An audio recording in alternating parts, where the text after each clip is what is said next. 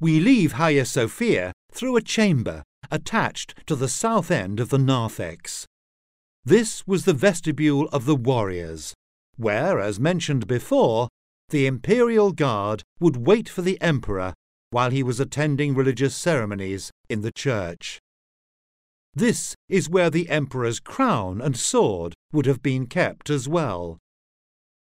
This side entrance was convenient, since it was connected to the Great Palace and provided a secure and discreet access to the church.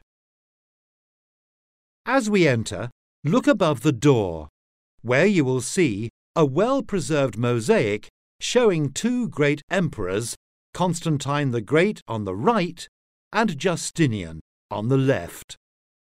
The inscriptions in Greek read, "Constantine the Great Emperor among the Saints," and "Justinian the Illustrious Emperor." Constantine is referred to as a saint, since he was canonized by the Orthodox Church. The two emperors stand on either side of an enthroned Virgin Mary with the Christ child. They hold miniature models of their respective foundations, the city of Constantinople and the church of Hagia Sophia.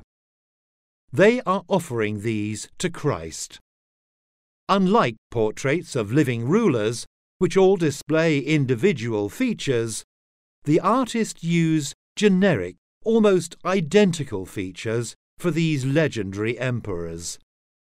There is no indication as to the date of this mosaic or of its intended purpose, but judging from some stylistic and technical features, we can date it into the 10th or 11th centuries.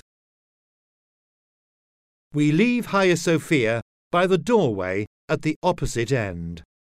Its massive bronze door is the last artifact of Byzantine provenance that we see here. It is more ornate than the doors of the narthex. Each leaf is composed of beautiful panels surrounded by ornate frames.